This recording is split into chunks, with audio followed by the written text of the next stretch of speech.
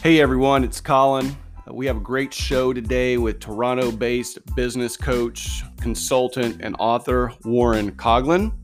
Of course, on the show, I pronounced his name wrong. He never corrected me till the end, so he was very gracious in his correcting. But Warren's knowledge is going to be extremely helpful to business leaders. Small, mid-sized business leaders should listen to help focus in on strategic thinking. If you are considering business coaching as a profession, Warren outlines some of the distinctions between business coaching and life coaching. We will discuss how poker is very similar to business, and we'll discuss operational strategy and how businesses should focus on long-term strategic thinking, i.e. the game, versus short-term thinking, i.e. the hand. We will provide a couple of examples of strategic thinking and develop ways any business leader can focus on the long term. So, hey, you'll notice when you listen that my voice is a little bit off and still working on trying to figure out this microphone thing, but I think you'll really enjoy what Warren has to say. And by the way, I've broken down the session into smaller chunks, for lack of a better word, pushed them out on YouTube, Instagram, TV, with specific topics as opposed to the whole thing. But I think you'll enjoy the whole show. But you can go out and check out some of those videos too at Harbor Time Strategy Talks podcast. So thank you for listening. Talk to you soon.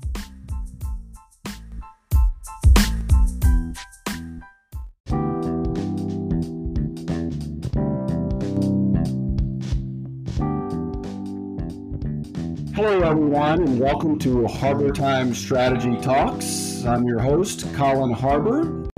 I wanted to say something to you, and I hope you listen to me, because if you haven't done it yet, I really want to encourage you to do it. And it's go out and look at the pictures and the audio and the video from Mars. It is super cool. We landed on Mars last week, and we're getting some great pictures back. And I just want to mention that again because you don't want to miss out on that opportunity. Here in Dallas, we're still recovering from the snowstorm last week. I was just telling our guest, Warren, before we started that it's amazing. I think we're going to hit 70 degrees today. It's sunny. It's almost like the snowstorm never happened. And I know there's a lot of people struggling, so I don't mean to say that, but it's just amazing how quickly things can change. And one other thing I wanted to do is a shameless plug. Those of you who check out my YouTube channel and listen to the podcast know that I started pushing out what I'm calling the Vulnerability Tour 2021. My dad wrote a book in 2005 entitled 17 Roadblocks on the Highway of Life and How to Get Around Them. And with his permission, I'm pulling some of those roadblocks out. I'm covering some of the topics like failure, criticism, communication, anxiety, envy, immobilization, indecisiveness. And we're looking at those from a business standpoint and how we can improve in those areas, how we can overcome those obstacles. So check that out. I've done the first two, which was failure and criticism, is going to be pushed out this week. And then over the next few weeks, I'm going to cover the other topics. And I want to say thank you for listening and watching. I would encourage you to like, share, and comment. It's very helpful to pass the information around, and we try to provide meaningful content and things that can impact you from a business strategy standpoint. And I hope it's good information. I hope it's good content and helpful for you. So back in December, I read a Forbes article, and it outlined the trends for 2021, the business trends for 2021. I really enjoyed looking at those in November and December for the following year.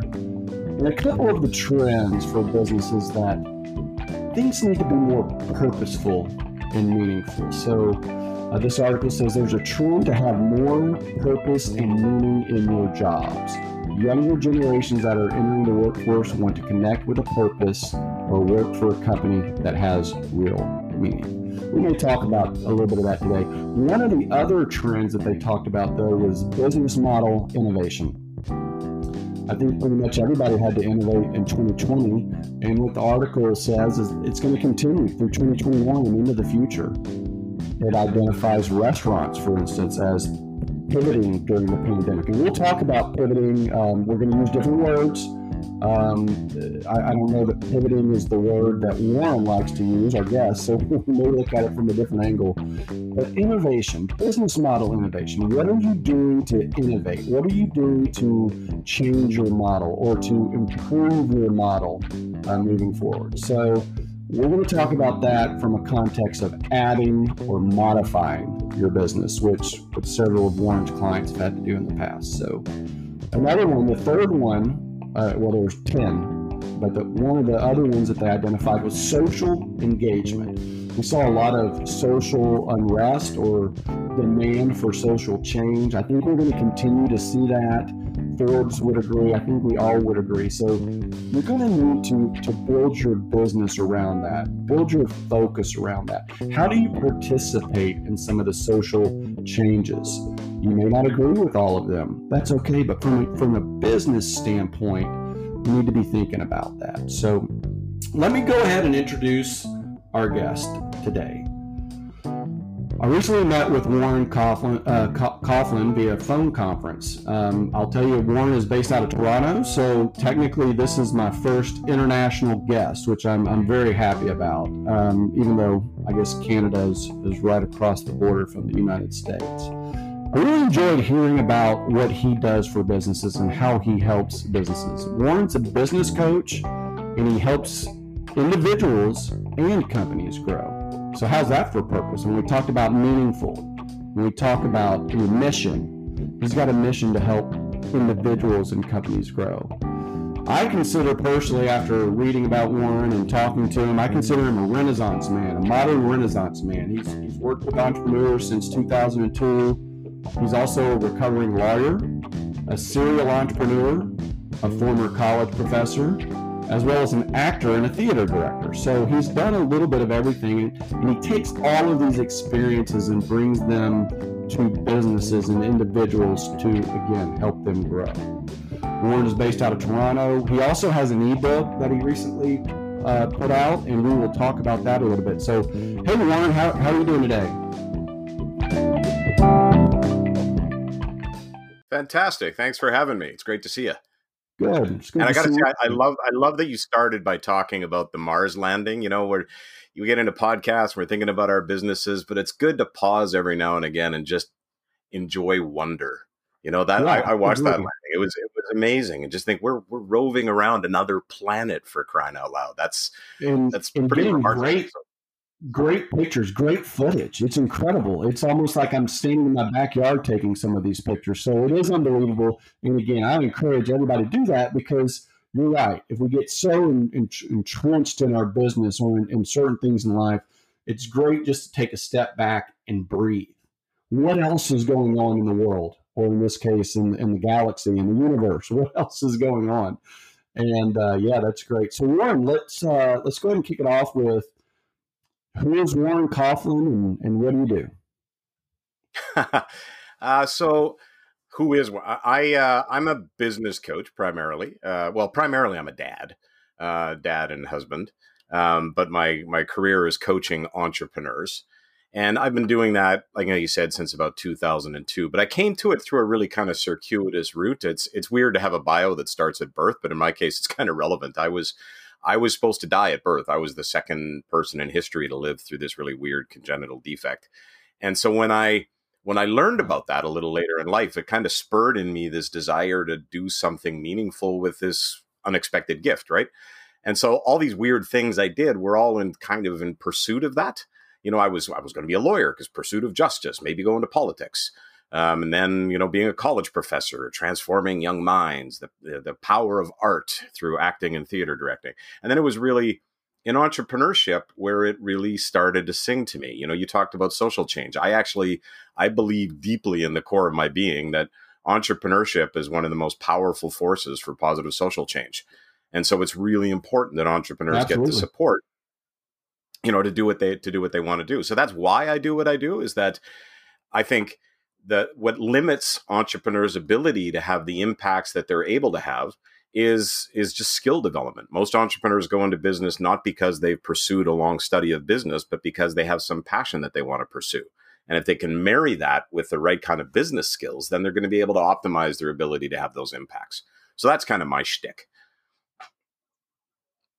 Yeah, that's kind of the do what you love or do something with purpose and you'll never work a day in your life concept, right? If you're doing something that you really enjoy, that you feel like is going to impact somebody, then you're not really working. You're just living. You're just living and making money, pay bills to do it. But the trick of it is that skill development, right? Oh, sorry about that. Go ahead. Absolutely. No, that's okay. I mean, feel free to jump in anytime. I was just going to go to the next question. Let's talk about business coaching in general. How do you approach coaching, particularly operational strategy, which I know is what we talked about, and let's talk about the process and how you coach individuals and businesses. Sure. So there's actually a lot in that question. So let me just unpack a couple of things. So first thing is to clarify that business coaching is not the same as life coaching for business folks. That's an important distinction, because business coaching is about integrating into the organization all the specific business skills, mindsets, the systems, even the tools to help the owner reach his or her goals, right? Pure coaching, like if you talk to people in coaching institutes and stuff, the theory of coaching is that the answers all lie within the client. And by just asking smart questions, the answers will emerge from the client's own mind. The reality is, in a business context, you can't draw out of someone how to do a 3-month rolling cash flow projection if they've never seen one, right? So business coaching involves some training and consulting, as well as that kind of goal setting and visioning and that kind of thing. So there's an important distinction in there. So it's, in some sense, business coaching isn't pure coaching. It's a combination of coaching, training, and consulting. On the strategy piece, I came to this through some hard lessons. Yeah. Sorry, go ahead. No, go ahead. Yeah. I came to this bit about strategy, honestly, because like a lot of coaches, when I started, I more or less took the client from where they were, right? This is how we'd work on the challenges or objectives that they'd identified as kind of most important. But over time, I started to see that most entrepreneurs, they confuse symptoms with problems. Right. So we weren't always working on what mattered most. So now I always take clients through a really, really deep dive into the business. And when you say, well, what's the process I go through? So I actually created a tool that automates the entire front end of the strategic planning process. And it's how you kind of create a SWOT analysis, which is strengths, weaknesses, opportunities, and threats. And people, if I ask them to do it on their own, they come back to me with like 15 items. But when I got through with them, they'd come up with about 150. So what I did was, to make it easier, I built this tool that automates. It just asks them a bunch of yes/no questions with some qualifiers, and it automatically populates the SWOT analysis. And from there, we build out an actionable 90-day plan, a system for doing that every quarter. And then most importantly, because here's the thing about strategy, most strategies fail not because they're bad strategies, they fail in execution. So I try to make sure that there's a process for effective execution. I don't do anything from a curriculum. It's really based on the client's situation, because everybody's at a different stage of evolution, right? So that's in a real nutshell how it works. Yeah. But what I find is because it's focused on what is important at the time, that what a lot of entrepreneurs do is they play whack-a-mole, right? It's like, let's just hit what's there right now. But when you can focus, I always say to people, if you can do 2 major improvements a quarter, you'll have done 8 in a year. You find me 5 businesses that have done 8 major improvements over the course of a year. There's not that many, right? And it's because they don't do that kind of focus. Right. So that's kind of what I try to do, is help people get super focused on what matters, go to completion, and then go to the next one. Okay. Good. So I was looking at the next question here, and what I realized, I don't know why I didn't realize that when I put it together, but it's actually like 47 questions in one. So I apologize for that. I may skip over. I was thinking, how am I going to ask this next question? I mean, there's so many questions. I believe you could probably provide about a 2-hour response. So let me think about this. So we talked about your previous experiences and what happens when the cash flow dries up, as you've experienced before from a business standpoint. COVID hit the world stage in 2020, and so to carry forward what we just discussed, how do you get business owners to get away from the short-term thinking into more strategic long-term thinking? And how is strategy like a poker game? So I know those are two different questions, but if we can tie them together, maybe that'd be great. Yeah, they actually do tie together really well. You and I talked about that a little bit about the poker. So I like this metaphor of poker because it's not pure gambling in in the sense people normally think of gambling, right? Like poker is a game of skill that has chance baked into it. And that's very much like business, right? Business is a game of skill, but there's uncertainty, there's probabilities. So in poker, a rookie might win a given hand, but a professional will always win the game. And so when you say how do you get people focusing on the long term, that's kind of how, like, what's the game you're trying to win? You're not trying to win the hand. When you're focused on the short term, you're trying to win the hand, right? When you're focusing on the long term, you're trying to win the game. And so to get people thinking about that, you got to kind of think about, well, why are you in this game at all? Right? Why are you playing it? What do you want out of it and why? And it's also having them see the danger of not doing this, right? Like what happened why a lot of people got nailed in COVID is we had a 10-year run, right? That was pretty good economically. And so anybody who started a business within that 10 years, they never got kicked in the teeth. And so they sort of thought this business thing isn't all that hard. And so they didn't necessarily scaffold around the risks that were coming. And we couldn't anticipate COVID, but every 10 years there's something, right? I've been through 4 downturns. There's always a downturn. Yeah. And if you're only focused on the short term, if you're only focused on the short term, you're not going to build for the eventual downturn. One of my clients, just as a simple story, but she was in an industry that was decimated by COVID, like in, sort of related to the event space. Nobody was traveling and doing events anymore, right? But what she had done was done such an amazing job at building cash reserves and building the right systems and building the client relation management exercises and building deep entrenched relationships with clients. What she didn't lay off a single person. She got her entire team focusing on how their business can modify to get to the client's needs. She spoke with the clients about what they were doing, so they were loyal to her. She didn't lay off a single person. She's probably going to have the best or second best year of her company's history this year in a time when her industry was decimated. And that's just because, so when you say stories like that, hopefully help people go, oh, maybe I shouldn't just be thinking about the next 2 or 3 months. I need to be thinking long term. Like here's just a very simple, I was participated in a call about 2 weeks ago. And one of the potential outcomes coming is that there's some research that's suggesting there's going to be a lot of people shifting jobs once we come on the other end of COVID. Mm-hmm. If you're not looking at that now, you're going to be in trouble. So what you need to be doing now is thinking about how you're building your culture, how you are ensuring that the people you have love the place they're working, how they're going to talk to other people they know to bring them to you when you start to grow again. There's going to be a massive competition for high top talent, somewhere in the next year to 2. And if you're not thinking about that now, you're going to all of a sudden have an outflow of people and be scrambling in a time when you got increased demand. So short-term thinking is something that's going to bite you on the backside. Yeah, and that actually leads into the next question. I don't know if you did that on purpose or not because you've seen the questions, but when we talked a couple of weeks ago, you said something that was impactful to me. I thought it was a great quote. I'm going to attribute it to you, and if you took it from someone else, sorry. But in the face of an uncertain environment, don't tortoise, but instead plan. It's the same thing. Don't focus on short-term results when you got to be looking at the bigger picture. But let's talk a little bit about that, tortoising and planning. I know we've covered it a lot already, but let's expand it a little bit further. Yeah, there's a nuance to it more than what we've talked about so far. In the face of uncertainty or fear, there is a natural human instinct to go into kind of a protective mode, right? And that's what I call tortoising. Is you're going to go into your shell.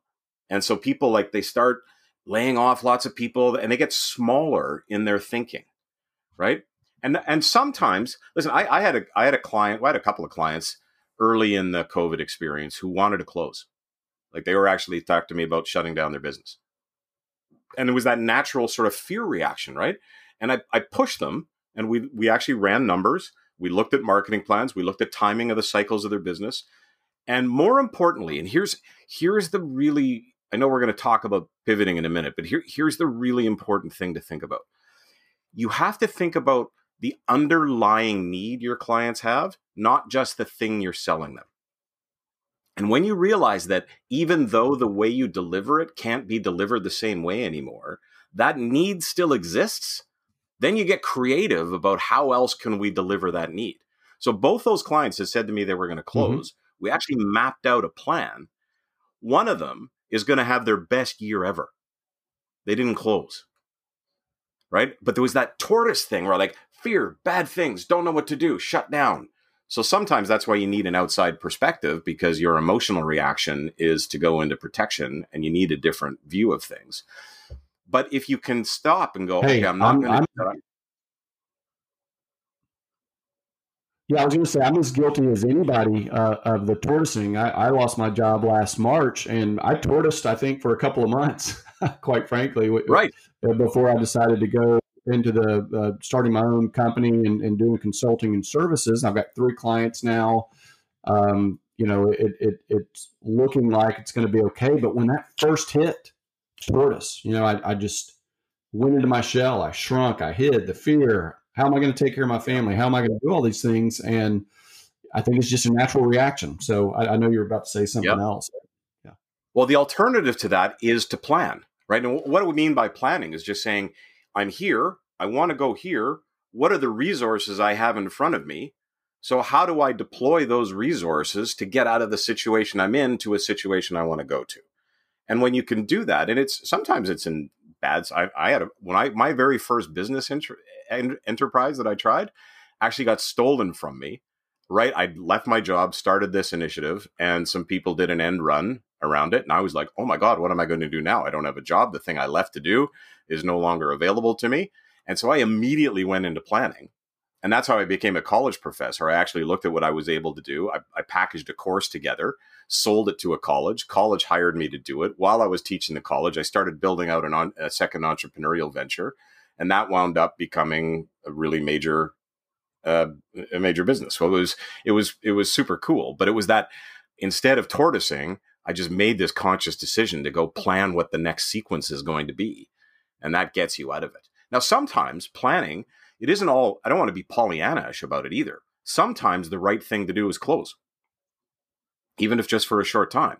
But the difference here is not to do it out of fear, but to do it out of an intentional decision. I had a conversation with a business owner last week who said, I should have closed my business rather than keep paying these costs given what happened. And it was an ego thing to kind of keep it going.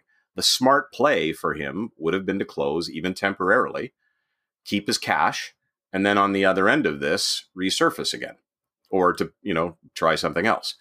Because in his particular industry, there wasn't a really clear pivot. So, my point is to make all your decisions really intentional, not fear-based. And that's that difference between tortoising and planning. Yeah, I agree. And you kind of ended, or right before you made that last statement, you mentioned the word pivot. So we talked about pivoting a couple of weeks ago, and I know that you don't necessarily like that word itself, but the concept that we talked about is a little bit different. So let's talk about it as adding or morphing or modifying, which are some of the words you used in our last meeting.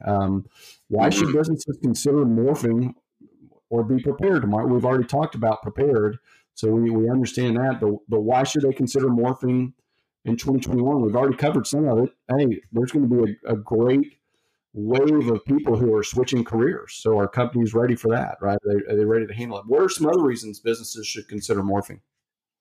Adding. And just so I'm clear, I don't universally hate the word pivoting. I think it's overused. Like a pivot means I'm here and I'm now going there, which is doing something different. Like a pivot is a fundamental change. For most businesses, they're not doing a fundamental change. And it's that thing I said that if you look at, like, let's take events, for example. So when somebody has an event, you say, well, we're in the event business. Well, are you really in the event business? Why is that company having that event? they're having that event because they want to make sure that their culture is strong, their employees are engaged, right? And they care about the company. Oh, so that's the thing we're trying to address. We're not just having an event because we're having an event. We're doing something to impact the culture of the organization. Given our expertise, how else can we impact the culture of that organization in another way? And when you start thinking about the skills you have and what the client's underlying objective is, then you can shift how you deliver that, right? How you create that outcome. And when you're sort of outcome focused, then you're able to be more creative in what you do. So I had a client that did a type of business where it was like helping people find locations for something. And so people aren't looking for those kind of locations right now. They're doing it online. So they've sort of brought in technological options. So now they're becoming sort of a technology broker in a way. But it's still serving the underlying objective of to bring people together for this stuff. You know, a mentor of mine named Keith Cunningham, he wrote a great book called The Road Less Stupid. And in that book, he tells the story of a fire that happened in a place called I think it was called Man Gulch, yeah. And a bunch of people died. But the reason they died was this fire kind of bloomed. It was a small fire, but it got huge. And so they had to kind of go up this really steep embankment. But the ones that died, they were still carrying their backpacks with their axes and shovels and stuff. And why? Because they'd been trained to never leave them behind. So the lesson of that is when the environment changes and the circumstances change, the way you have always done things may not serve you. And so the survival technique is to look at how do we have to change things quickly to allow us to take advantage of what's before us. You mentioned restaurants, right? Restaurants who sat there going, I'm just going to wait until people come back when they lift these, stay-at-home orders and people are going to come back. That's a really dangerous strategy, right? But here's the thing. People still need to eat, and people want restaurant food. They want food that, they can't cook themselves. So the need is still there. The way they're going to realize that need is different. So people that did, curbside pickup, outdoor patios, home delivery, subscriptions. Some restaurants went to a boxing kind of idea where they send the ingredients, where you can cook it at home. Like there's all of a sudden those innovations allowed these restaurants to thrive. So that's when you say, why should people morph? It's like two reasons, two different ways of looking at it. One is so your business survives, obviously. But the second is if you are in business for a purpose, if you're in business because there's a need that that needs to be addressed, well, don't give up on your purpose. That need will still be there. How are you going to make sure those people are helped? Right. Don't leave them abandoned. Don't leave them not able to get the support they need. Use your skills to allow yourself to keep serving them. And when you keep serving them, they're going to be appreciative of your creativity and your commitment to them, and they'll be loyal to you, which will help your business survive. Yeah, absolutely. That's right on target. So we're gonna run out of time here shortly. So I'm going to skip one of the questions, but the question I'm not going to skip. First of all, you mentioned the book, The Road Less Stupid. You're the second guest I've had that has mentioned that book, so I'm definitely going to have to get it. It's brilliant. Keith is a genius. Yeah, the title itself is wonderful. But let's talk about books then. So you wrote a book. You've so why did you decide to write a book? And I think I read where it's free. Now I'm not telling everybody to call you to get a free book if it's not free, but I thought I read where it's free. So why'd you write a book? Free. And why is it free? So it's an ebook. It's a short one. It's about I can't remember 24 to 30 pages, and it's on the 7 steps to successfully building out a strategic plan and executing on it. Because it's easy to say, right? Or build a plan, but most people don't know how to do it. So I walk through all the steps to do it, and there's a couple of templates in there that people can use. It's got the frameworks for how to do the right kind of analytical model. And if you follow the steps, you will build a strategic plan that will guide you. And if you follow the steps on execution, then you will build that discipline over time to make sure you're winning the game, not the hand. That's what it's all about. And why is it free? just because I think it's information that people need. It's not, it's candidly, it's not a big enough book that I'd want to sell. So to, for that kind of content to sell it for like $7 or something, that kind of money doesn't matter. Right. So I'd rather just that knowledge get in people's hands and then they can start to use it. And then if they like the way that I think, the way my process works, if they stumble in doing their SWOT analysis or coming up with their strategic focus and want some help, then, hopefully they'll see me as someone who might be able to help them. So that's the Gary Vaynerchuk strategy, which is put out free information, put out free content. They'll come eventually, right? People will get it, people will take it, and then people will potentially hire you for things. I've heard him say that a million times. Yeah, I mean, I guess I don't look at it as sort of exchange based as that. Like, I don't necessarily think the person who's going to buy my ebook is the person who's going to contact me later. If they do, fantastic. But I do think it's more just, I think there's something a little bit more energetic. Like when you put stuff out in the world, it comes like my wife always jokes around when I start doing marketing and providing value, I all of a sudden get people coming in this way that had nothing to do with the content that I put out. So there's something just, I don't know, positive, I think, about doing that.